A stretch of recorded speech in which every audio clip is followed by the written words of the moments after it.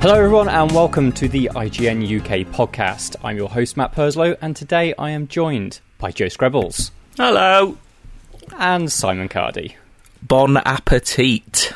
Welcome to the feast of talking, listening, and all things dreams. I thought you were saying that about yourself, because you kind of leaned back and presented yourself as you said the word bon appetit. I'm offering you a vampiric treat. I'm an absolute smorgasbord. Oh, it's Friday. Speaking of deliciousness, we had a banquet of delights at the PS5 showcase this week. Where not only did we get to see plenty of pretty games, we also got a price, a release date, and about half an hour warning of pre-orders going live in the UK. What I really liked about this showcase is that it was basically like the end of The Wizard of Oz. Like, you had this beautiful, magnificent edifice of gameplay and announcements and all this stuff. And then as soon as it ended, the curtains fell down and there was about 300 levers all being pulled at once, steam going everywhere, all these problems happening. It was absolutely insane.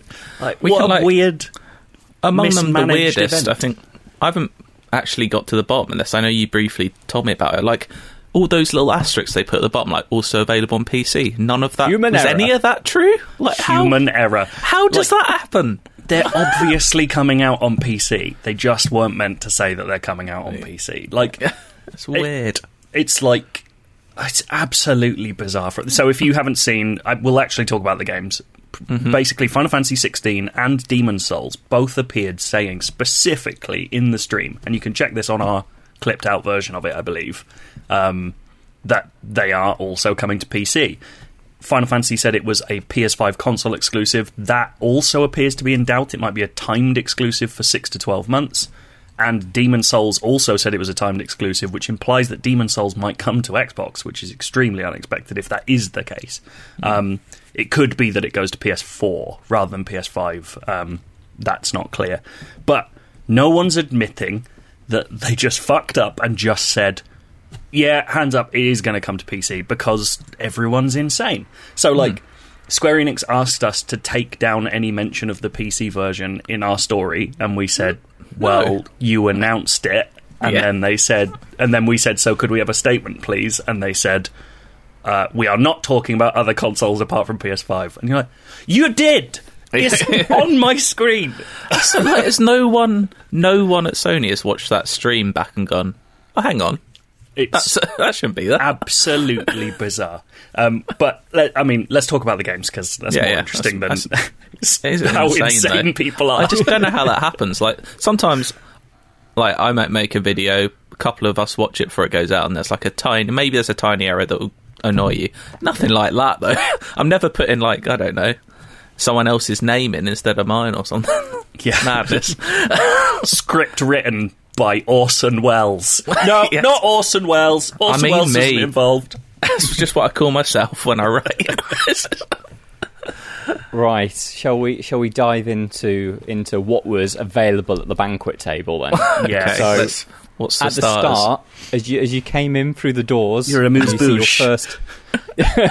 Your first hot plate, and this was definitely a dish. Final Fantasy 16. How long are you going to run with this? It's Final Fantasy 16, but it's Game of Thrones. I know. It looked like a lot of things. It looked like... Is every game now... I mean, I don't blame them trying to look like The Witcher, because there was bits of that looked like The Witcher. And there was a lot of vellum to it, that kind of very muddiness, kind of... And the thing is obviously, I've played a lot of these Final Fantasy games, and they don't tend to be gritty. That's not a Final Fantasy... And this is it's not a problem with it, because the wonderful thing about Final Fantasy is it changes from entry to entry, and it can be sort of whatever it wants while also using the language of Final Fantasy. But there was that section in the trailer where someone gets sliced open and the blood just covers as we know, the only character we know in it is Joshua, this young son of the Archduke. He's just covered in blood. It's disgusting. What I'm used to. I mean, I know it's a lazy comparison that everyone makes with every game, but genuinely there was a boss fight there that looked like Dark Souls as well. I thought it was a very Dark Souls looking boss, and yeah, it looks like they're taking a lot of inspiration from other games, which is nice to see. Also, when's the last time we had a Final Fantasy game that was actual, high fantasy? I can't. A lot of them have been more modern, haven't they, recently? So the interesting thing about this... Kinda. Yeah, so Yoshida, who is the guy that bought 14 back from the brink, he's the producer on this. And if you look at the art design of it, whilst it is much grimmer and much darker than what 14 is, all the fashions and the character designs are very, very similar to 14, which kind of has me wondering if it's... I don't think it's set in Eorza, which is the world that 14 is, but that world is sort of built on a giant crystal that shatters into shards, for as far as I'm aware. So it might be that it is a shard of that world. But it's definitely a Yoshida game, and he takes his inspiration from the guy that did Final Fantasy 12, and there's a lot of Final Fantasy 12's art style to this. But yeah, in terms of when there was a last proper high fantasy mainline Final Fantasy, you're going back to 9, really, because 12 is fairly high fantasy, but still has a lot of tech elements to it. But yeah, there's not been a medieval one since 9, basically. Yeah. I mean, that combat looks good. It looked similar-ish to Final Fantasy VII Remake. Do you think we'll actually ever see a turn-based Final Fantasy again, or do you think they've gone from it? No, and also, it seems like they've hired Ryota Suzuki for this, who's the guy that was he worked on Devil May Cry 5 and Dragon's Dogma. So, you can see in the combat both of those games, Dragon Dogma's kind of big creature sort of combat work, and the way that there's lots of kind of upwards uppercuts and dives and aerial combat in this.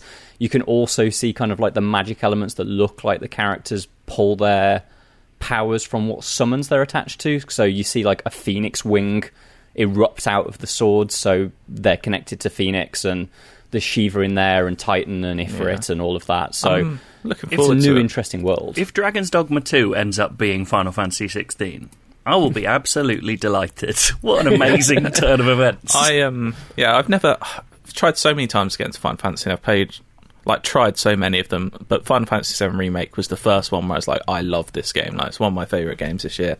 And yeah, I saw a lot of that in this one, so I'm definitely going to give this a go. And hopefully, fingers crossed, enjoy a tasty treat at this banquet. Ooh. Do you want to move a little bit further down the table and see what the next treat is? Shall we? Yes, I'm peckish. Well, I hope you like slightly sticky, webby stuff. Oh my god! It's Spider-Man Miles Morales. Should I say? We're having this in the middle of the meal, a sticky treat. It's like a marinade. I increasingly hate this metaphor.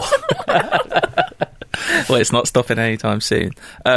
It looks amazing. It doesn't visually. I wasn't blown away because I already thought that Spider-Man on PS4 looked amazing, so it looked like that, but a bit shinier. I loved the combat; looked like more Spider-Man combat, and my favourite thing was I really want that battle music to play every time you get into a fight. That was amazing. It sounds so good. I mean, we now know it's a launch game, even though they didn't fucking tell you during the stream. That is a bit bizarre because that is a big bit. Tell people. It's like they designed the whole thing backwards. It's we've got to have the release day at the end. That's the big closer. And then you're like, yeah, but then it means that nothing else before... It's like fucking Tenet. It's as badly thought out as Tenet. They just don't... It's bizarre to me that they didn't announce it. But the major point is, A, it looks great. B, they have actually stuck to their guns. It is a budget game, relatively speaking. Given that now it appears Sony first-party games are £70, which is... Yeah, this one is lot 50? of money. This one's 50, but you can get the Ultimate Edition for 70. I don't know exactly what's in that. You can get the Ultimate Spider-Man Remastered. Yeah. The PS4 that's the game. game. Right. I mean, that is a very good deal. But yeah, I just think it looks really nice. Yeah. Like it's and hard it's coming to, to it's hard PS4 as well, which is Are you surprising furious but about not that? surprised. I'm not furious. Some No. people really are. Like I get it because they want a lot of people to play it, and it's probably it's fundamentally built on the same game that Spider-Man PS4 was. But I know a lot of people like it. Does it mean a lot of people won't buy a PS5 because they can now play that on PS4? I don't know. Well, that's good for them. Like, Yeah, if you don't exactly. wanna- if you don't want to spend 450 quid or To play that game, yeah, you can just pay 40. Yeah. I think I'm more surprised by Horizon, which felt like it was the PS5. The big swing. Yeah, I was very surprised by that. Because, see, the interesting thing... I know we're getting off the games again, but the interesting thing to me is, and a lot has been made of this, like Sony were coming out and saying, like, we believe in generations, like, we want to make stuff that only works on PS5, and they're like, none of their fucking games are. But there's something interesting in the idea that Xbox is making a lot of points about, like, how they've designed a system in which you can build for Series X and then scale down, and that it won't limit developers because they've got this situation where it is easy to scale down. PlayStation's made nothing of that. Like, and if we know stuff about previous generations of PlayStation, it is that there are fundamental differences between different consoles. Like, PS3 was famously impossible to develop for because they wanted it to be a specific kind of game. So And I am you've interested got in that this time, right? Because the I/O and the system, that it's not a standard NVMe M2 drive that's in this. It is a bespoke custom-built SSD, which I assume has a different interface compared to the NVMe drives that are in the Xbox. So they're already making it difficult, because then you've got to go back to a standard PlayStation 4, which has a mechanical hard drive in it. Like, there's already not that ease. So I do wonder how many developers will be building PS4 and PS5 versions of games. I don't think we'll see it for long, personally. No. But it just seems bizarre that Horizon of all games would be, given what we're told about, like, how PS5 is going to help open world design and stuff. It's like, well, you immediately appeared to be hamstringing yourself. Like, that's bizarre. I mean, I would be, like, guaranteed if you try and play Horizon 2 on your PS4, it may blow up. It will at least sound like a Harrier jet taking off next to your bed. But the thing is I assume that Horizon 2 is going to have crannies to crawl through to allow the loading on a PS4, but that loading is not going to need to be there on the PS5 because of the way that the hard drive is structured. Yet they're not going to completely change the open world and take out all of these load points. Like, it's only till you mention it now that maybe it is slightly surprising didn't see any Horizon gameplay. I didn't even think about that. They've said especially if you're seeing Final Fantasy 16, which is further off, I would assume. They've said Horizon's aiming for 2021 before, haven't they?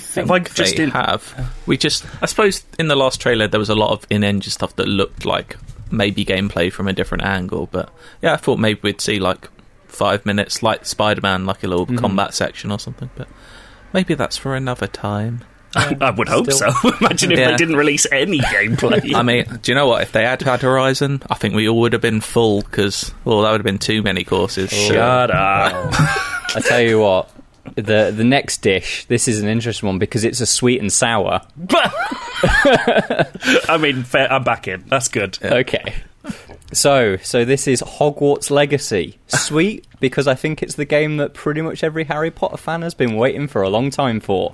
Sour, because J.K. Rowling is not the dish of the day anymore. She's a fucking prick. I'm not going down any metaphorical avenue. No. She's a dickhead. I think you said it best, Joe, when you said it's just a sad situation. Well, that's it. There's no good outcome. I don't think we necessarily want to get into like the wider discourse here, because apart from anything else, we'll be here forever. But I think the sadness of this situation is, yes, you are fundamentally aiding someone who I think all of us on the podcast agree is like espousing some truly abhorrent views. And if you message me about it after this, I'm just going to block you. So fuck off. If you disagree. I've had a few of those recently. And And so you are aiding her. I don't care if the money doesn't go directly to her. You are aiding the brand. You are giving WB more reason to keep paying the license, etc. Mm-hmm. But by not buying it, by boycotting it, you are hurting the livelihoods of the people who made the game. There will be bonuses tied to it. The studio is itself has been under threat before. This is a studio with a turbulent history. Mm-hmm. WB have given them a huge project, and if it doesn't work, then you are hurting people.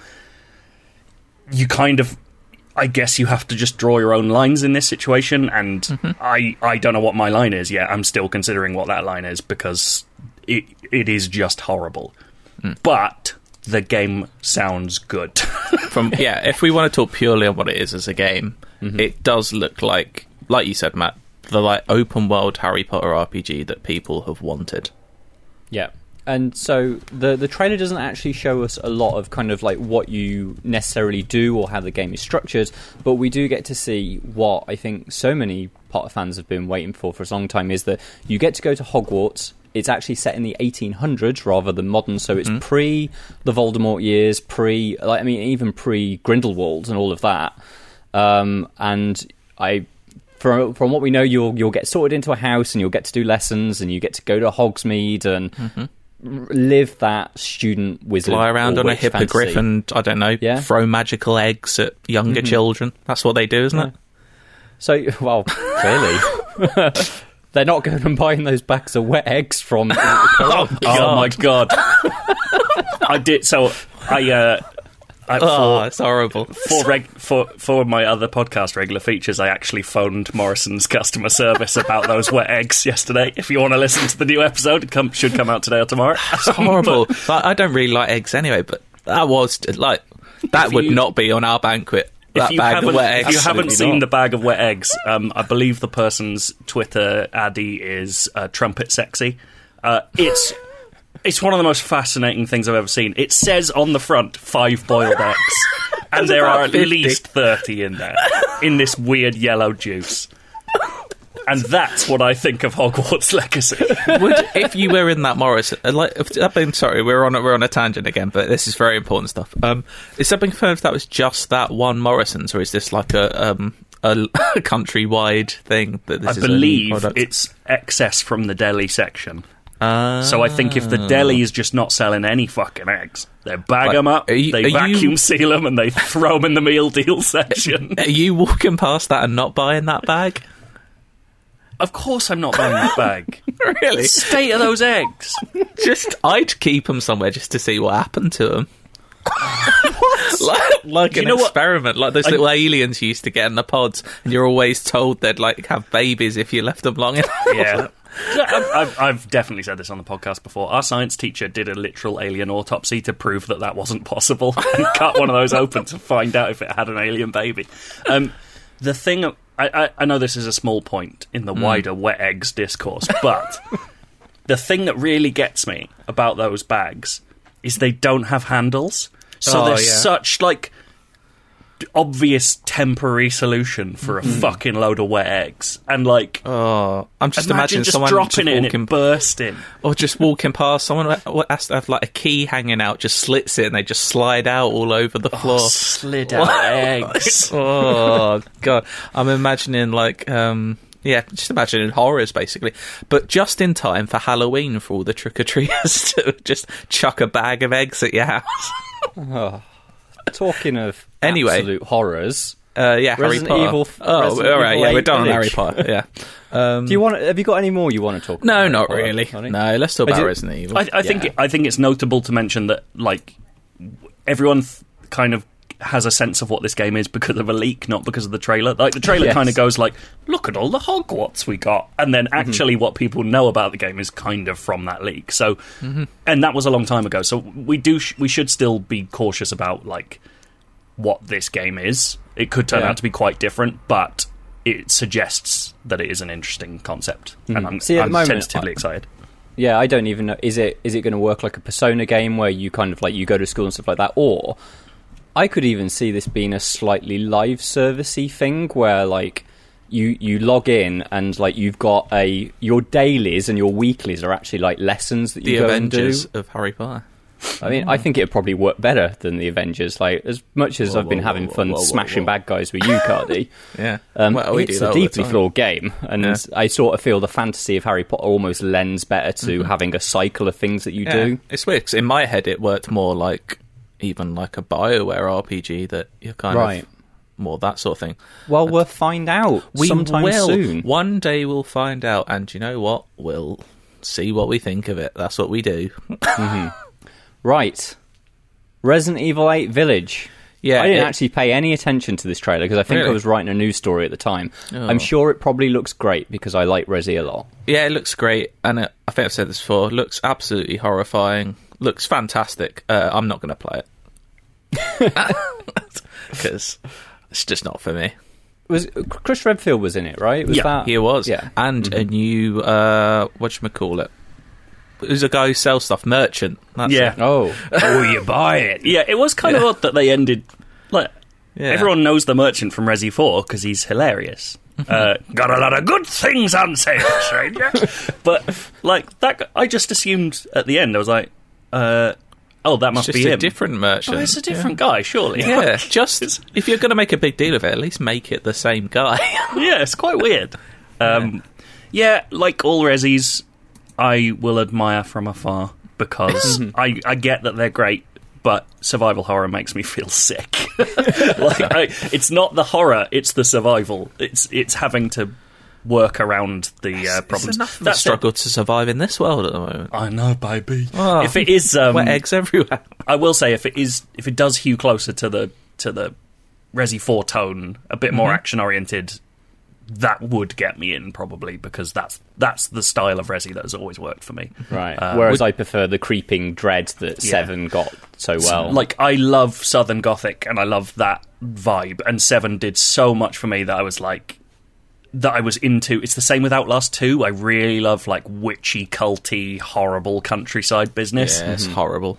But I just can't play them. They just make me feel so horrible. It's the so same, I just like, kind of watch them. My favourite horror films are those sort of themes, and I love watching them. But yeah, something about playing them, I just don't enjoy. I get it. Yeah, Joe, would you rather play the whole of Resident Evil 8 or bathe in wet eggs? I'd bathe in the wet eggs. Well, because that would be a story. Yeah. I could dine out on that, so to speak. They haven't said anything about Resi 8 being VR, have they? Because obviously the whole of 7 was playable in VR. They haven't, actually. Yeah, I've never played a VR horror game. I don't think I'd ever want to. I know people who think Resi 7's VR is like still amongst the best implementations that they've ever done. Would you rather play Resi 8 in VR, Matt, or bathe in wet eggs? I detest eggs. I fucking hate them. Like, you're taking the Resi over the eggs. I braved the pandemic to visit my parents the other week, and I had to cook dinner for my dad, and he wanted an egg. I've never cooked an egg in my life because I hate them. What's I had to learn how to cook a fried egg. A fried egg? Oh, that's an easy one. You just plop it in a pan. I burnt it first time out. I burnt it. I'll tell you. Do you know what? It's hard to burn a wet egg. So there you go. That sounds like an old wives' saying. It's hard to burn a wet egg. Right. That's the title of the podcast sorted, isn't it? I can't effectively transition from wet eggs to our next topic, so Deathloop looks fucking amazing, doesn't it? Yes, it does. Just sadder than ever that it's a long way away. Yeah. Well, I mean, this year, despite the fact I've been locked inside the same four walls, seems to be going relatively quickly. So that's true. We'll be at Q2 it's still April, 2021. Matt. It's still April. I'm sorry to break this to you. Oh my god. We are in a loop, a death loop of wet eggs. Well, tremendous. But yeah, I already was well into this game, but yeah, the things they added in this trailer I never thought of it as like a puzzle game like that. It was like, oh, you have to get people into place, otherwise you just won't be able to do it.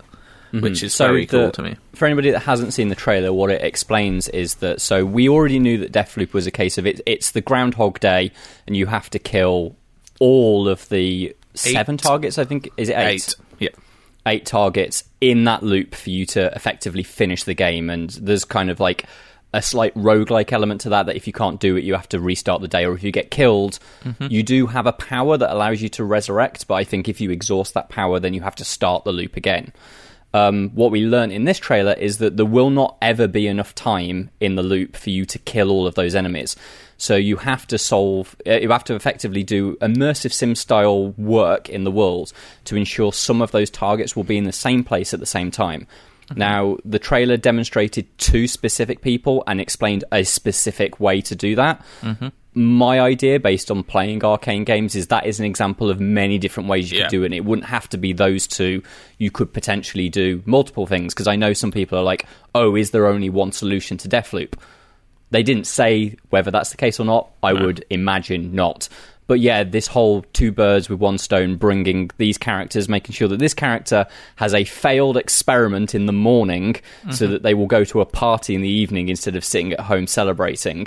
And then that means that the person that runs the party that they're going to is also a target, and being able to absolutely massacre that party. Yeah, I love this. They were heavily playing off like knowledge is power, which is good, because that's the one thing I was thinking about this game. Like, don't really know how long this loop is yet, if it's like an hour maybe, because like you have to be able to do it you don't want to stop halfway through a loop, so it can't be overly long. So I was thinking, like, if you're just really good at shooters, could you just finish this game in an hour? But obviously you can't, because you need to gain all this knowledge and work it out yourself. But so the one thing I'm still go on.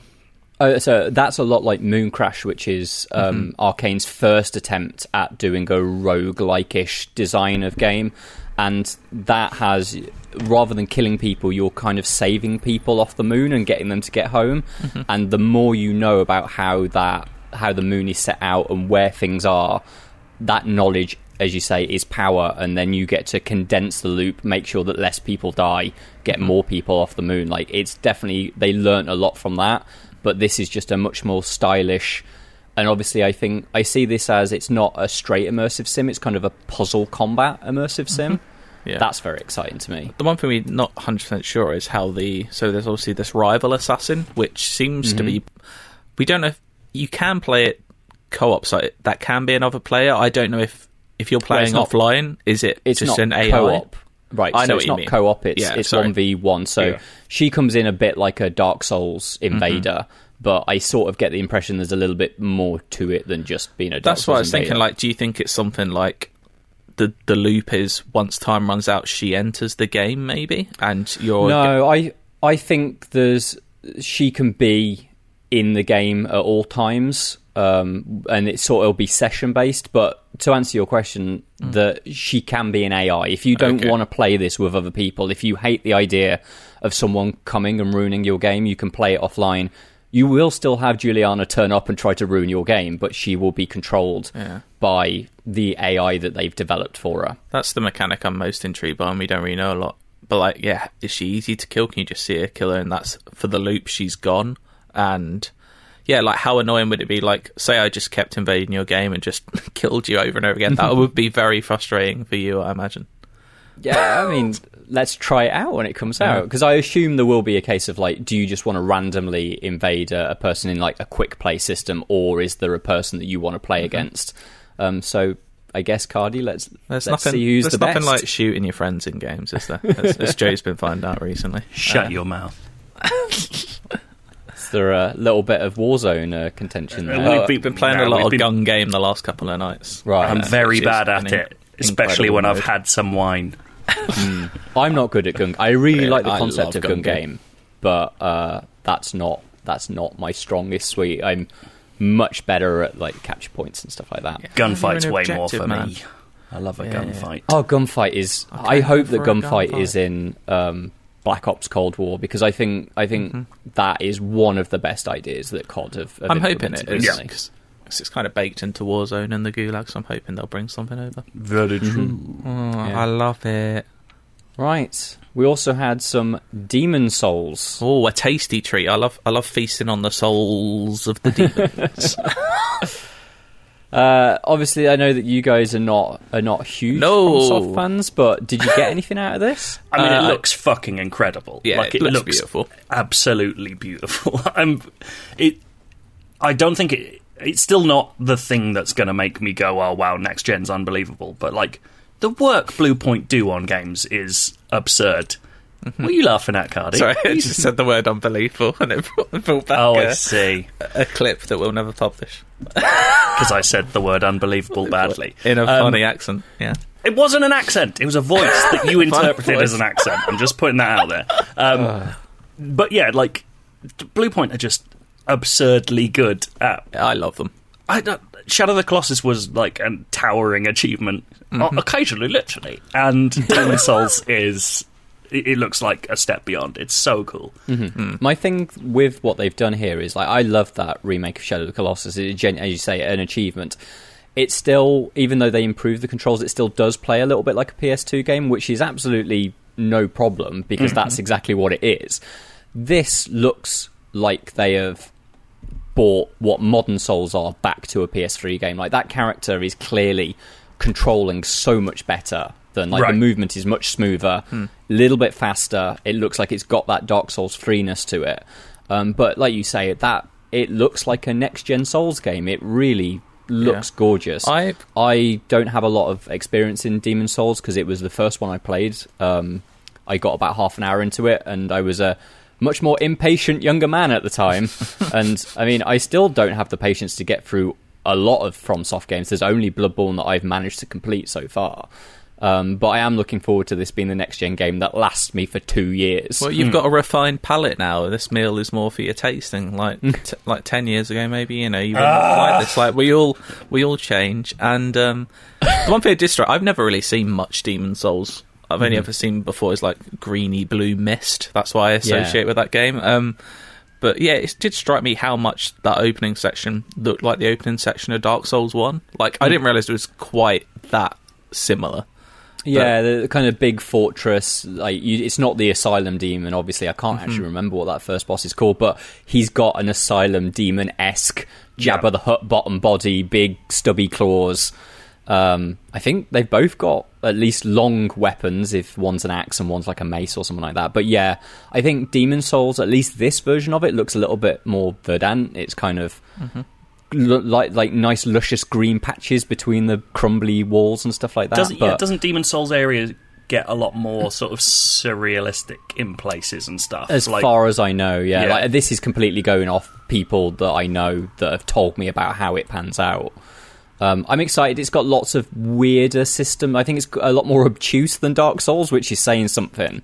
But there's like a light and dark system that I've heard about that sounds very interesting. That now I've got the patience for it. I'm looking forward to getting about a third into it before I don't play it anymore. I'll do my thing. I'll try it for an hour and then realise, yet again, it's not for me. Tell you something that we're not just going to be playing for an hour. God of War. I hope it's Ragnarok? More than an hour. It must be called Ragnarok. Yeah. Yeah, I was thinking about that. Would they just call it God of War 2? But I don't think they would, because no, it's got to be confusing. Like, Ragnarok is such an important part of the mythology, and like, it already felt it was building to something like that. So, yeah, God of War is probably contesting with Bloodborne for my game of the generation. I think it's getting very close to me for being just my favourite game. Like, the more I think about it and the more I see of it, I'm just like, I don't know if it does get much better than that, to be honest. My housemate is playing it for the first time, and like, I sat down for about half an hour to watch him through, and he was still in just a very early area. But God, like, it's just, it looks stunning. It's written so well. Like, even at that point where they haven't got the bond between Atreus and Kratos isn't great at that point, but it's still really well written, and you kind of you can see the heart that's under the surface. It's the way that it.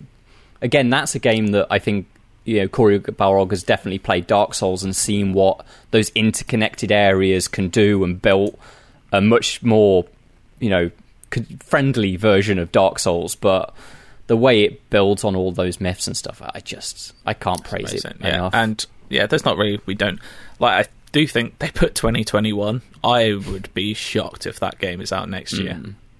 I mean, I'd love it if it was. They've had a long old time with it. I don't know. They have. I don't think it's necessarily impossible. But I only agree. Showed if it's coming out next year, I don't know. Maybe more than the logo. Maybe it's just the fact they only showed a logo. I'm like, oh, that's miles off. I mean, that's what I guess it's because we've got used to a lot of developers doing that when it's miles off. I I'd love it if they were just like, it's coming out in 2 months. Here's what it looks like. Amazing. Yeah, Like, I have a big. There's no reason to doubt that game won't be good, is there? So there we go. Yes, right. please. So that was PS5. One thing I was surprised about from that showcase is that we didn't see what the console does beyond play games. Like, I was expecting the UI. I was expecting like, oh, it's got something maybe similar to the pause and resume system that the Xbox has got. Like, I still don't know what my console can do, but I guess at the end of the day, if it I think they just wanted wanted okay to with go it. games, didn't they? Because that's the one thing they know they have over Xbox is the first-party games at the moment. There's a couple of things we haven't talked about. PS Plus Collection, which I think is actually amazing. I mean, I've played most of those games, to be fair. But if you're coming over from Xbox, that is an incredible deal. That's like very, very cool. And we haven't really discussed the price. Like, Oh yeah, of course. What is it? 359 and then 450. Yeah. 449. So I believe we've all dropped in pre-orders for our disc drive versions just of the console. For more, like, if I didn't need the disc potentially for work, I think I would go digital. Yeah, me too. Because I just download games now anyway. The last time I physically bought a disc, it must be like 3 years at this point. Also, it looks nicer without the disc drive. It does. As we've said before, why does a console have a hump? But I still think it's a disgusting looking console. Also, have you seen how fucking big it is? Yeah. Big boy. It's stupid. I'm not like, because I've got like an entertainment unit that fits currently an Xbox One and a PS4 together in one shelf. I'm not going to be able to do that anymore because it will be 3/4 of the shelf will be taken up this fucking What thing. I am hoping is that, like, they look like big radiators. I'm hoping that hopefully it doesn't. Well, you want it big enough to be a radiator, so it looks like you've just got a radiator in your house, but it's actually a console. I'm just hoping it's quiet, because my god, have I been playing like Call of Duty and Avengers are the games I'm playing the most at the moment, and they make such a noise. It's ridiculous. Like, people over headphones on mic are like, have you got a fan on? Like, that was mad. just me playing the game. Yeah, it's but I think it's a good price. I was increasingly convinced it would not hit that level, and then when it did, I was like, good on them, fair play. Well, honestly, both of them, I genuinely at one point assumed that they'd be $650, just because there's a lot of power in these consoles, like a ridiculous amount, and I'm currently pricing up a new PC, and I'm looking at spending $2,000 on a PC. Jesus. Which obviously, like, is obviously a PC will be a lot better than a console, but fundamentally they do the same thing. They ray trace, they play the same games, they'll look relatively similar. Like, I didn't think you'd be able to fit or price up at what they're doing it at that level. Like, I think, yes, I guess for some people that might be a high entry point to a new generation. I don't necessarily think you have to jump in right now, because there's not a huge amount to be coming in for, but I'm pretty happy with the price point they've dropped. Yeah, I am. I don't know, like, pre-orders were obviously a bit of a mess. I was lucky enough to go on Amazon yesterday morning at 9, and it was fairly smooth there, but I don't know what I don't know what the process will be for more coming live. Well, it looks like right now it seems like they're selling out, and and it is like, it's impossible to buy one. It's not like Game are gaming you and sort of like saying, like, drop us a pre-order, we'll see if you can get one. You cannot get them on Game anymore, so I at least feel confident that now I've got one in, I think it's going to turn up. But obviously I was there at, like, I think it was 1:45 on that night that I ordered mine, so I was there pretty soon. It's just like, if you didn't know that was going to happen, if you woke up the next morning and you were, a Game customer, like loyal to Game or whatever, you weren't going to get one. Yep. Well, it looks like Xbox will be a lot smoother anyway. Is it 22nd? I think they said 8 a.m. It'll go live everywhere. Is the plan until someone breaks that. But there we go. Who knows? Yeah. Right. Delightful. Everything's good I'm for full. PS5. I am full. A game that I think Joe was very excited for when it turned up at Nintendo's mini direct the other day Disgaea. is Monster Hunter on Switch. People say nice things about Disgaea. I've never played it, or Disgaea? I don't know. But Monster Hunter Rise. Yes. Rise. They finally cottoned on to all of 2014's taglines for games and movies. Monster Hunter Rise looks good. So if you haven't seen it, it is a seemingly Switch exclusive Monster Hunter game, which is something that they've been sort of half promising for a little while. What's interesting about it is, well, A, it's got a dog you can ride. That's pretty good. A Palamute. And you can have 2 of them at once, which is fucking great. It's got a lot more verticality. There's like wall running. You can grapple into thin air with these weird bugs. But what's particularly interesting to me, and they haven't gone into full detail about this, they've said areas you go to are fully open, which is the same as Monster Hunter World. Monsters will have fights, which is the same as Monster Hunter World. And these are the things they were saying were the reasons Monster Hunter World couldn't come to Switch. They were saying it is too big, it is too powerful, you can't run it on Switch, we can't make the game. So it feels like what they've done, instead of giving up and just making a traditional Monster Hunter game with like bespoke mini areas and like really kind of potted arenas to fight in, is they've just gone, well, we'll just make the version of World that will run properly on Switch. So it looks quite ugly. Like, that has to be put out there. But it's doing the stuff that Switch owners were hoping they would get for the last few years. And that's kind of incredible. I have no idea how it's going to play. It looks like combat's a lot faster, which I'm not totally sold on. Like, the combat in Monster Hunter is defined by being extremely deliberate and like dance-like, and I'm not sure what throwing wild, like extra jumping abilities and stuff in there will do to it. They've been pushing a little bit towards that in recent games, but never this far as I can tell. So I'm slightly cautious about that. I'm also slightly cautious about the fact that there seems to be loads of English voice acting, and it's quite embarrassingly shit at the moment. Hey, bud, let's get on a dog ride. Come on. It looks like it's kind of what... Because Monster Hunter was, before World, it's always been handheld, hadn't it? And not always, but for a very long time. Very long, okay. But that's what I always... Because World was the first Monster Hunter I played, that's what always associated those games with, was like jump in for half an hour and an hour on a handheld and fight a monster. So it looks like they're going back to that a bit. I probably will actually give it a go, because I never finished Monster Hunter World, but I did play a good like 20-30 hours. And you were archery. Yeah, I kind of regret that, because it wasn't that fun. I wish I'd had a big sword. Well, so Monster Hunter does, at least, it's not like an Avengers thing where you kind of have to main one. Like, you can switch about quite easily.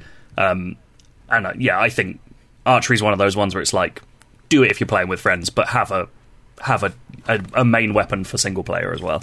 And it's out in March, so like, I'm super excited for this. Do we know if this one is single player, or can you play with friends? It's all of the above. Like, nice. So it's the same as all most recent Monster Hunters, where it's like there will be a single player. You'll be able to do both basically the entire way through. They're pretty open about that stuff. Do you care much about the other Monster Hunter game? So I never played Monster Hunter Stories. It is Stories, isn't it? Yeah. Which is a more like traditional JRPG story-led version of Monster Hunter with sort of cartoony aesthetic. But people said it was really, really good. I just never got to it. So as long as this doesn't connect too much, I'm quite into it. I think it looks beautiful. Like, it looked really like a Zelda game to me. I said to you last night, I was like, are they announcing like Monster Hunter in Hyrule or something? Like, it looked weirdly Zelda-like, but I like the look of it. Out of the two, this is the one that I actually think I'm more interested in. Like, I quite enjoyed World. I think for me, a lot of my enjoyment from World came out of how graphically lush it was. Which I don't think I'm gonna feel that on the Switch with Rise. So I'm less fussed there. I quite like the idea of a story-led game about not necessarily just going out and slaughtering monsters, but actually like having a bond with them and riding around on the back of a Rathalos and stuff like that. That I'm interested in that side. So I feel that's probably the one I'll give a go. And that's later in 2021, I think. But they say they're going to like, they called it a collaboration, but like, I can't remember, some sort There's of word. some sort of connection between the two. I'm quite interested in what that will mean. There's monsters in both, huge, probably. There are monsters in both, you're absolutely right. I nailed it. But what a good day that was. Little Monster Hunter Day. I fucking love those. That was unexpected. Tell you where else there's some monsters. There's a game, used to be known as Gods and Monsters. It's now called Immortals Phoenix Rising. It is. And we're still not 100% sure why they changed the name, but there's different reasons out there. They're saying it's not because Monster Energy told them to change the name, but It feels like it was. I wouldn't change that name unless I had to, because I thought Gods and Monsters was a terrific name. And it, do you know what? It does look a terrific game. Yeah, we're doing the IGN first on it at the moment. Matt's heading that up for us. So there's plenty of exclusive interviews that you can get from us over this, well, say over this month, over what's left of the month. Yep. We're almost at the end of it, but we're doing our best to bring you as best a look as we can. Both me and Joe have played it. Cardi has edited quite a few videos on it now, seen so a knows lot of it now. Yes. looks. Joe, what are you feeling? For some reason, I thought we'd already talked about this on the podcast. I think it's fantastic. Like, I played 2 hours, and I've said this to so many people. I think this is why I think I've already talked about it. Like, it shouldn't be as easy as saying it's half Assassin's Creed Odyssey and it's half Zelda Breath of the Wild, but it actually is, and it really works. Like, because I did Odyssey this year that was my lockdown game. Like, I just powered through that game, and it's like I really enjoyed a lot about it. But what I love about this is it takes that feeling of like that journey and that like openness, but it's just you're stumbling across things constantly. Like, there's a puzzle right next to a dungeon, right next to a story mission, right next to like it just feels like there's almost no dead space anywhere in this world. And the fact that you can climb everything in the Zelda way makes it feel that much more like you're constantly on the verge of finding something. And it doesn't just mark everything on the map. You have to go into like essentially binoculars mode and mark everything yourself, so you're really getting a sense of like, I found that, I'm going to that one. Oh, I found this on the way to that, and that will help me with this. And then the rewards for those puzzles and the rewards for those challenges are meaningful. Like, you get really good gear from... I think I played for 2 hours. I think I earned about like 6 or 7 different bits of like actually meaningfully different gear that was changing how I was playing. And I was like, that's so good. So many games are doing this fucking like... I mean, we like Avengers, but it has a shit, boring loot system that no one really pays attention to. And this is the absolute antithesis of that, where it feels like everything you're getting actually means something. I can't wait. I think it's really cool. I'm on a similar page to you, Joe. Like, I think it was just over 2 hours I managed to get out of the demo and had an absolute blast with it. It is, to a point, it is shamelessly like Breath of the Wild in certain areas, like the way that you pick things up. Well, yeah, exactly. When you pick things up, you've got, like, the power is done in, like, a yellow kind of magic sort of thing, which is very like the magnet. But it's a case of, like, as I was saying to you, Joe, like, Zelda takes a lot from Assassin's Creed to create the basis of its world. Like, everybody can share a bit at this big banquet. Like, let's bring that back. We've had the meal. We're sitting by the fire now with a glass of wine. If you're gonna, this is such a loaded term, and it shouldn't be in this case. If you're gonna rip off a game, rip off Breath of the Wild. Best. It's the best game ever made for my money. Like, I wish more people were stealing from Breath of the Wild. Like, that's why I'm interested in that Genshin Impact, because it's like, someone's actually bothered to completely steal Breath of the Wild while I can't play more Breath of the Wild. Good. But the thing that I found is that it's got a slightly different approach to puzzles. Like, it doesn't feel like it's just lifted Zelda's puzzles. They're very similar, but they are their own thing. And the one thing that I love about it is, so when you're exploring that world, like Joe says, like, you are constantly coming across things. So it actually feels like it's been slightly more sculpted than Breath of the Wild's world. Breath of the Wild feels like it's the one of the few games I've played where it genuinely felt like I was in a real place, even though it looks like a cartoon, because it's so organic the way. This is much more structured, which makes sense because it's an island built effectively by gods. But the thing I love about it is some of the puzzles are like Zelda shrines, where they're like a little mini volcano in the world. You dive into it, you go into the Greek underworld, and you do a self-contained puzzle that gives you extra stamina at the end, which means that you can do cooler god-fueled attacks. You can glide for longer. You know, there's all bits like that. But then there are just puzzles in the world, and some of them are kind of like, hey, you can slow down your arrow and control it mid-flight, and you've got to fly it through like lots of hoops. So there are small contained ones like that. But then there's one that I played that probably took me 3/4 of an hour to actually complete, which is this multifaceted imagine like a big checkerboard on the ground, and you had to replicate a constellation on it by fitting these big blue orbs into the slots. But each of those orbs came out of it with a reward for completing a puzzle in the section of this kind of broken down fortress. And so each wall of the fortress was its own puzzle. And going around and doing those, and those like were genuinely taking me about 10 minutes each to do. But it was this wonderful thing of where, like, if I decided that I'd just kind of done enough of it for the moment, I could go off and do something, and everything I'd done, even to the point of where I'd left broken bits of puzzle, would still be there when I came back. It's not like there was a caching issue or anything. So it's just like, if there is a puzzle that you feel like, you know what, when I've got a bit more stamina, I'll be able to maybe cheese this a little bit more. Like, go off, power yourself up, come back. I really like that. It does a really nice kind of connected to the wider finding of those things. Like it does a thing that I really like. I've been trying to kick around this idea for ages because I found it in Breath of the Wild and I found it in Mad Max, where it's like open world games that make their horizon more interesting than their map. Like so many open world games are focused on like, look at the map, go to that place, go to that place, go to that place, and that's fine. But like games where you look out and you see something, you're like, I just want to fucking go there. I don't know what that is, and you don't even check the map because you're just like, well, I'm going to that. So the bit that always sticks with me is the Zelda one, right at I think it's the east edge of the map, and it's just this weird spiral of sand, and and you have to work your way around, fight all the little monsters on the way, and then you get to the middle and it's a little reward, and you're like, that is a landmass built entirely so that I can see it from afar and go, what the fuck is going on over there? I'm going to go and see.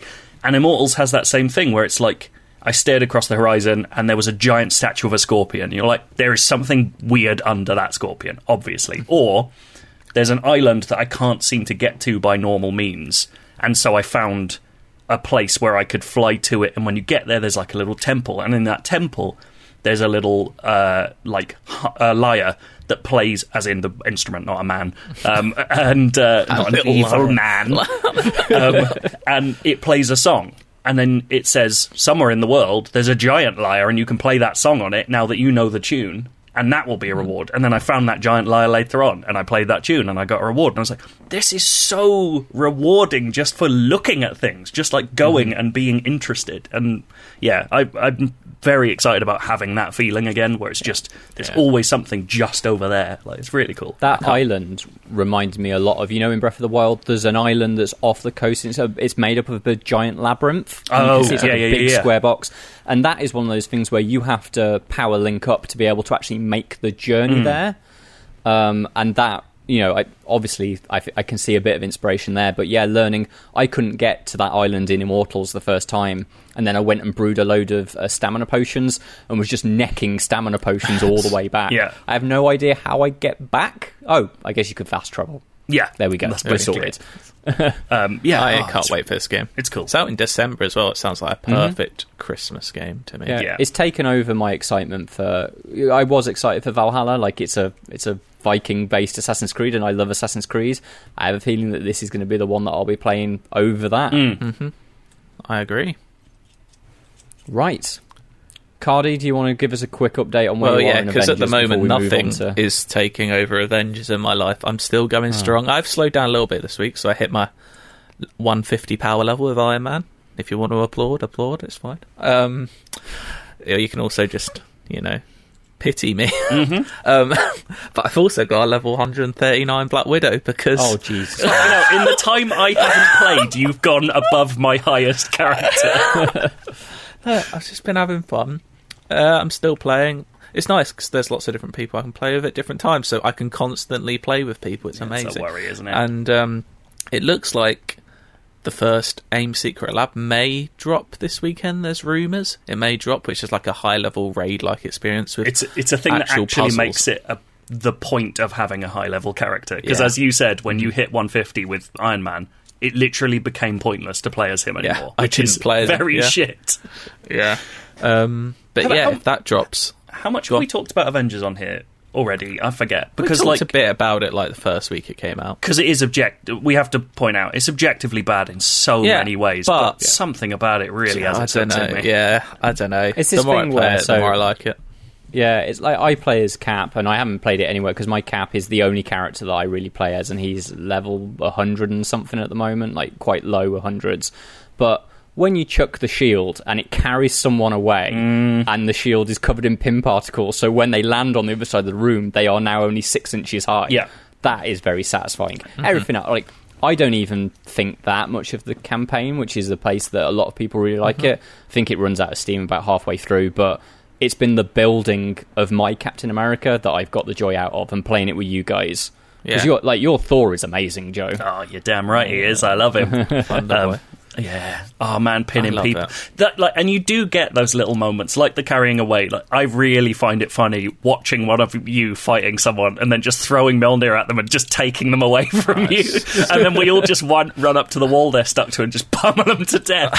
It's so funny. Oh man, it's a great game. I'm well into it. I mean, it's yeah, not so a great game. It's just a fun game. No, it's very fun though, and I'm enjoying it. And if the lab does drop this weekend, I've got plans in place already. I feel like one of these people that had like proper little like Destiny groups. It's like, we going in at this time and doing it. Like, I've got that. I feel like I'm like in a little elite club. I know. It's just what it's like to have friends. Yeah. We should transition to Ghosts when that goes. I'm interested in Ghosts multiplayer as well. So, Legends. Tell you what, I also hope is a fun game. The Endless Search this week. Oh yeah. Inside, it's a UK IGN crew. Yeah, on the ones and twos. We got the games gonna play for you. Inside, I got a question for you. Hold tight the DJ, we coming through. Yeah, on the ones and twos. We got the games gonna play for you. Inside, I got a question for you. Is it in the search? Joe, what you got for me? Wait a second, for God's sake! I've got to find the man who sent it to us because he wrote a little message on it. Hello.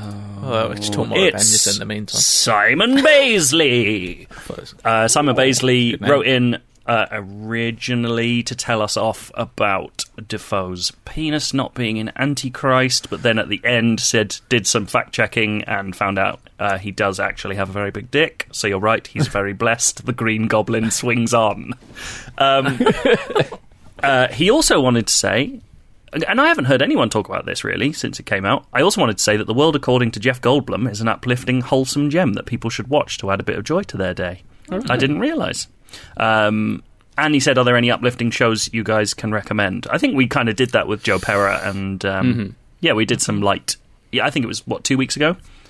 So just listen to that. But he also sends in an endless search. He's come up with 2. We're going to go with the first one, which is called Personal Effects, which I think is good. Unfortunately, not based on the smash hit 2009 film starring Ashton Kutcher and Michelle Pfeiffer, this is where contestants have to guess the video game by the items that are carried or touched by the protagonist. Touched? You know. A little touch of the item. Whilst the quiz idea is original, the scoring system isn't. It's the usual 5 points for the first clue, 4 for the second, and so on. I have 6 games. I've not really vetted this, so let's hope it's good. It looks good. Matt's going to batter me on this one. Matt knows his items. Do you reckon? Do I? Yeah. I've seen you collect items, mate. Okay. Little hoarder. Game number 1. Item number 1. Dog bowl. Fallout 3? Correct! Holy shit! If in doubt, Bethesda. What? That's mad. I mean, there definitely are dog balls in Fallout, so well done. I'll go through the rest. The Terrible Shotgun, Instamash, Gek, and T-51B power armor. Dog Bolt was right, a guess, okay. but Instamash, I definitely knew Instamash. I'm going to move some of these around in the next one because I think the first one's too easy. Come on, Matt, you're supposed to be a hoarder. Game 2. Handkerchief. Bioshock Infinite? No. Handkerchief. Disco Elysium? No. Bandana.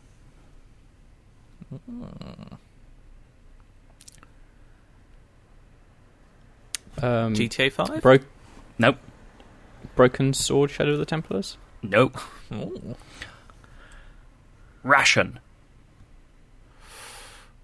Oh, that one. What's a game of rations? The Game of Rations. Ration.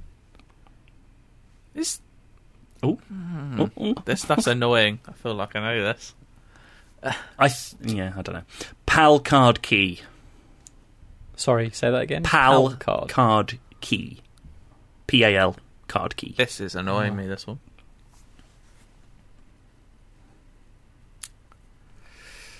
Trying to think of a Card game where, key. because ration sounds like a health boosting thing, but also a game where you can use a handkerchief and a bandana, And a card. which I would assume were junk items that you'd sell on at a vendor.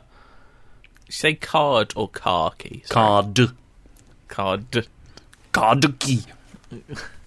I'm trying to think. Yeah, so I think card keys.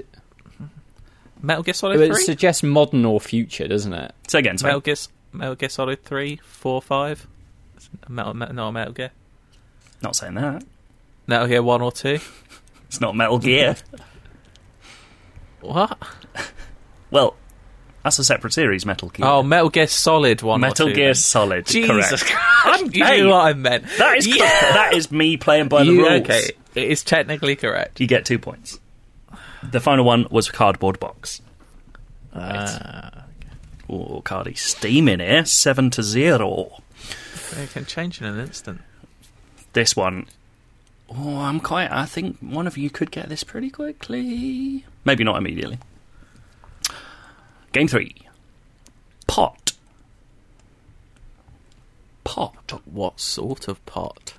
Pot. Is it drugs? Zelda Breath of the Wild? It's not. Pot. He does touch those. Yeah. Very into pots, isn't he? He loves it. Pot. Little pot pervert. I mean, you can pick up a pot in a lot of games, probably. Skyrim. Now, Carrot Cake.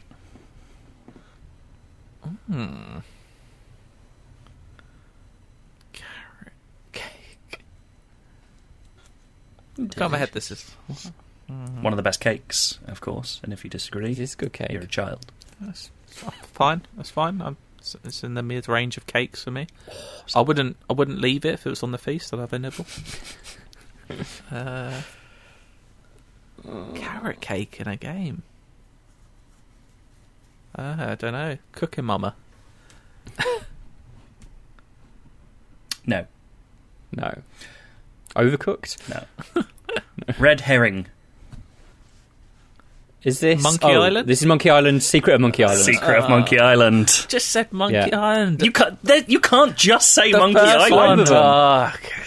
That is. All right, the red herring. Yeah, I know exactly where you get that. Yeah, me that's too. outside the chef's. But I can't think about the carrot cake. No, so I know the pot as well because that's part. You can wear it on your head, can't you? The pot. Carrot Cake. Rubber I don't know where chicken the was carrot coming, cake wasn't it? came from. Well, the second one, the fourth one, sorry, Head of the Navigator, and then yeah. Rubber Chicken with a pulley in the middle.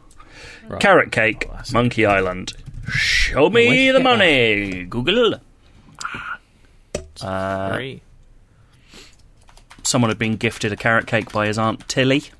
Otis, I think he's the man in the cake in the Oh prison. yeah, He traded the cake for some gopher repellent. and you have to get him out with the grog, don't you? Pour it on the lock. Sensible game. Right, game 4. I nearly just said the name of the game. Sword Key. Oh, Quite a specific Kingdom Hearts? item. No. sword key. Oh, I know that from something. It's not coming to mind though. So if you want to. Square Crank. Oh, I know this. It's not Dishonored then. Sword key. Square Crank. Oh, What have I? what's Square Crank? This is bugging me. This one.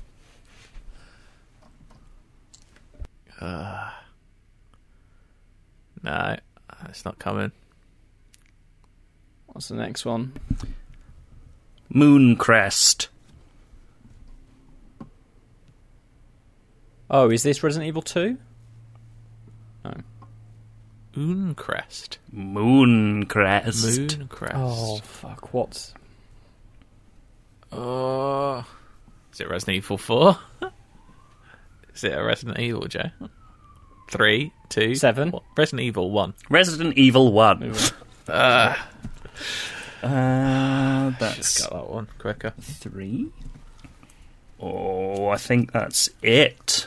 Oh, no, we've got 2 more after this. No. Okay. I'm going to do some shifting around on this next one as well. Oh, yeah, Green Herb First Aid Spray. Right. Game 5. I'm going to add one that isn't there. Ooh. I'm going to do some shifting. Right. Soup ladle.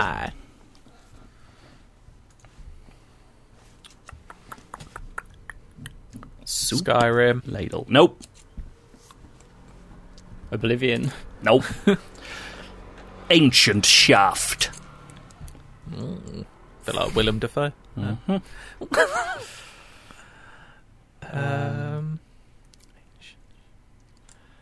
Is this Breath of the Wild? It is Breath of the Wild. That's big. Eh. That's big.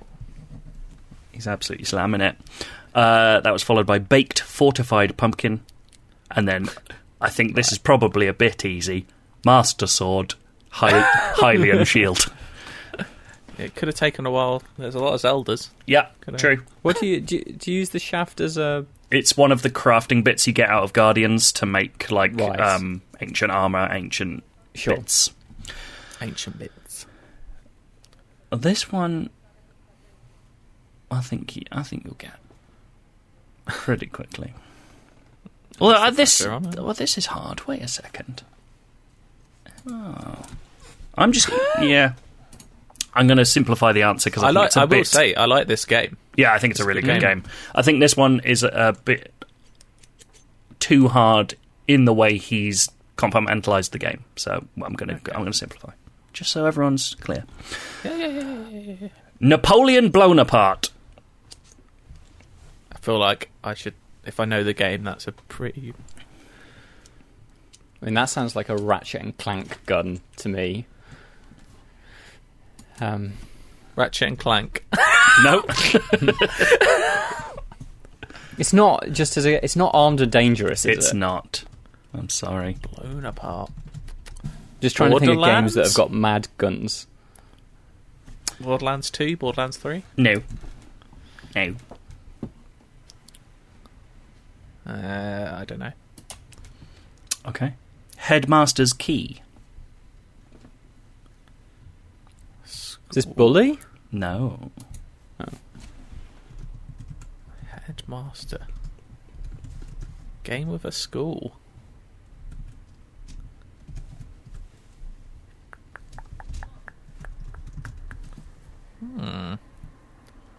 I'm not sure. Okay. Remote Explosive Rubber Duck Red. Oh. What is that from? That rings a big bell. Is it something recent, you think, Cardi? I don't know. No, I'm not. In my head, that's not recent, but also that sounds the to me like Headmaster's almost Key has thrown me off a lot. Yeah, it's not No One Lives Forever, is it? Huh?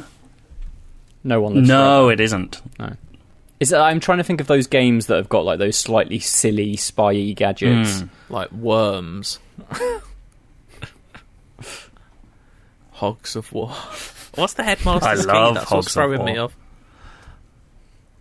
Have to move on, I think. No. ICA 19 Silver Ballers.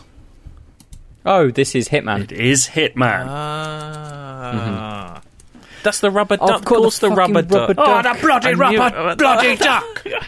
That's 2 points for Matt. Headmaster's Key, though, is... There's not a game... There's not a level in it. I believe it's in the Marrakesh level. I've looked it up.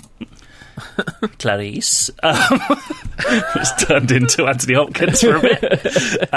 Toughens the nipples, doesn't it? Right, so that is big ass score for Cardi. We're looking at 9, 11, 14 to 5. Oh, I'm sorry to say. Good game, though. I really like that. I like the personal game, yeah, effects. I could see us doing that again very, very soon. As can I. Thank you, Simon Baisley. Let's do some feedback. Bit of feedback. Let's do that. Who's first? Matt is. Oh, So- it's Matt. that's me. I've got one in from Zach Toms, who says, "Evening, IGN UK crew." Hello. It's actually morning where we are, but It's the afternoon now, it's ticked over actually. this all right. Thanks for the hours of entertainment during this shitty period. My feedback is about a rumour mill that surrounds video games. I distinctly remember the time when I was 7 years old. I was into games, but not quite immersed in the hobby yet. I had a Game Boy Color and was quite content to just play whatever my parents got me for my birthday. My friend, however, was a lot more involved, reading a huge amount of games magazines. Anyway, I remember him on the playground one day telling me how excited he was for the Xbox to be launched. He kept going on about how powerful it was and all the games on it that were going to look amazing. I remember being polite and nodding along. However, internally, I thought he was making all this stuff up just to show off. To my 7-year-old brain, the Xbox sounded too ridiculous. It is. Like something that you would only see in the movies. I thought he'd just made up the name to sound cool. Boy, was I wrong. So my question to you is this: what's the wildest rumour that you've ever heard surrounding gaming and that you thought was too ludicrous to be true, yet eventually turned out to be an actual thing that happened? Keep up all the good work. I I don't know think, if I've got... Go on. like, it's a fairly recent one, and we still haven't seen any actual proof of it, but George R.R. Martin working with From Software to make a video game. Like, when that first popped up, I was just like, oh, this is just one of those things that people say on the internet. And then you found out it's true. You're like, fucking hell, that's really weird. Yeah. I'm trying to think. I think... My memory for this Like stuff when is I was a kid, dreadful. I remember there's a lot of rumours like that weren't actually true that I kind of semi-believed. Like everyone had that. Like there was those kids at school who would just bullshit. I mean, Luigi being in Mario 64 as well is fairly... is one of those... I mean, it's not that it's too ludicrous to be true, but it is one of those rumours that it's been decades. It's ridiculous. I remember like when I must have been like 11, like when I still played FIFA before I had the few year switch to PES when it was good. Someone telling me that like in Pro Evo you can like download like any team, like you could have a team full of, I don't know, like what was cool at the time, like I don't know, they could all be like a Dragon Ball Z team and every different player was a Dragon Ball Z. Like you could download any team from like the internet and like play as them. It's like that was just, and like Pokemon, like you could have Pikachu and all stuff like that. That's just nonsense. So it turns out, yes, you could edit the player names and give them yellow hair, but you could not actually make them look like Pikachu. I mean, I get the closest I've gotten. It's not even a rumor. It was just a case of like I spent most of my kind of like teenage years with everybody going, "Oh, they'll remake Final Fantasy," and it's just like, no, they're never going to remake Final Fantasy VII. It's just never going to happen. And then it did, but that wasn't a rumor. That was just a case of everybody wishing, and then it eventually happening because of the power of prayer. Clearly, Yeah, I can't. I'd love to know some other ones that people can come up with. IGN_UK send them in. feedback at IGN.com. But yeah, I think that's... I mean, Microsoft making a console was a bit mad at the time. I do remember that. I'm not sure. Not sure. Hard to say. Go on, Cardi, another. what you got, Cardi? I've got feedback, and it is from Paul Moore, who says, hi. It actually says, hey. Sorry, that's a misquote. Hey, IGN Podbods. I like that. Yeah. A few weeks ago, Matt, I think it was, recommended Joe Pera Talks with You. I believe you did. It was me. I gave it a whirl on all four and had a very strange reaction. I started out laughing at Joe, an odd, quiet, lonely, quiet teacher. This is Joe Pera, not Yes. Joe here. Quiet, lonely, quiet teacher, showing us his rock collection and awkwardly dancing at a wedding. Next, I began to pity the poor chap, but eventually began to really admire his thoughtfulness, kindness, and sweet nature. I found myself hooked to the point where if anything bad happens to him in the show now, I think I would genuinely burst into tears. Correct. Are there any characters in games, films, or TVs with an arc or presentation that strongly changed your initial impression or really made you feel for them? Lane Price in Mad Men. When he turns up, you're like, fuck off. And by the end, you're like, that was one of the best characters I've ever watched on TV. Yeah, he's that's weird. so good. I was going to say a similar thing. I'd say for me, Wesley in Buffy and Angel. Wesley turns up in Buffy in season 3, I think, as this just intolerable English toff, and by the time like his arc finishes in Angel, he's just turned into this completely sort of badass demon killer. And like his arc is incredible, and like it sounds like it's cheesy, but it's in that classic Joss Whedon way where he manages to do it very comic booky, but it's got an awful lot of heart and meaning to it. Like he's just excellent. I say we're only 2 seasons in. I'm not spoiling, but Cousin Greg in Succession. At first, I thought you're just an idiot, but now I do not. I am very much a Cousin Greg fan. I think. What was I just? It's easy to kind of forget now that the end happened, but like Alfie Allen as your boy, what's he fucking called? Theon in Game of Thrones. Like what they can do, or what they do to that character, and with his, I think his performance really, really sells it. Like that is astonishing. Tyrion as well, to a similar. Yeah, I don't think I had a good negative feeling for him, but like it's certainly like a big long change. I think he does a really good job with it. Yeah, that was a great question. I have a similar feeling with the game Avengers. At first I was like, what is this nonsense? And now I'm in love. Right, let's finish this off with an extremely weird email that we're reading. I'm not sure why. It was specifically asked for me to read it. I genuinely don't get it. This is from Michael Smollatz. Yep. I am immortal. My mucus is considered a valuable form of currency in some foreign countries. I shook the Dalai Lama's hand to lure him into a false sense of security just before suplexing him onto a glass table full of dildos. That's why he bows when meeting anyone else. My diary is a holy text. I've been fishing in the Sea of Solitude and cooked duck flambé for the Pope. My shoes fit perfectly. I'm regarded as a hero of puppies. I'm better than Joe. I once jettisoned an aircraft carrier out of a Cessna with ease. My colleagues marvel at my perfect penmanship. I lift kettlebells with ease while hand-churning butter. My actions have been called impossible, improbable, and impractical, while proving them all perfectly precise. My journey to the centre of the earth has been awarded many accolades, but has never once been duplicated. I taught my music teacher how to play the fiddle, and he now plays at Carnegie Hall. My stocks have never dropped. I have war bonds from the War of the Worlds. Some say that I'm more handsome than Chris Hemsworth, and I am definitely more physically fit. I'm an editor-in-chief, a prize-winning stunt hang glider, and an undefeated prize-fighter with astoundingly beautiful bonsai tree gardens. I've won a game of Russian roulette against IBM's Watson. I do not drown in amusing ways. My body is perfectly balanced, just like my breakfast. Thank you for your time.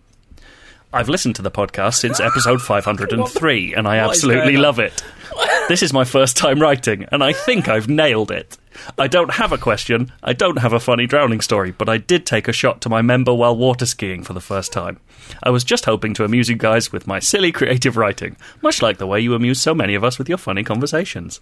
I'm not a fan of soccer, but I even listened to the episodes of It's Football Day because they were so entertaining. Thank you. Cheers, boys. Keep up the great work. Mike from Wisconsin. Mike, I think you might be ill. It's one of the more interesting things I've had in my inbox this week. Yeah, when it came in, because it said Joe has to read this, I obviously read it and went, I think I'm going to be killed. We are looking out for you, though. We have organised protection. Thank you. But yeah, that was absolutely bizarre. Yeah, an absolute delight. If anyone else has got anything they want to say to Joe, send it to IGN_feedback. Fuck's sake. No, IGN_UKfeedback@IGN.com. Yeah, that was good. Or if you've got anything you want to get off your chest to Dale, Matt, Al, Jesse, or myself. I'm glad you put yourself in that list. I was waiting for you not to. I was about to not, but I was like, I don't know. Then I feel like if I left myself out, I might just welcome attention more. You know, people just gone for me. But yeah, right. That was we're done. Fun, wasn't it? What music do you want? Ooh. I mean, we got a little teaser show of a bit of Bear McCready, a bit of God of War. Yeah, love a bit of Bear. It's good, isn't it? Oh yeah, let's do it. Major, baby. Right. Bye. See ya. Bye. The time draws near.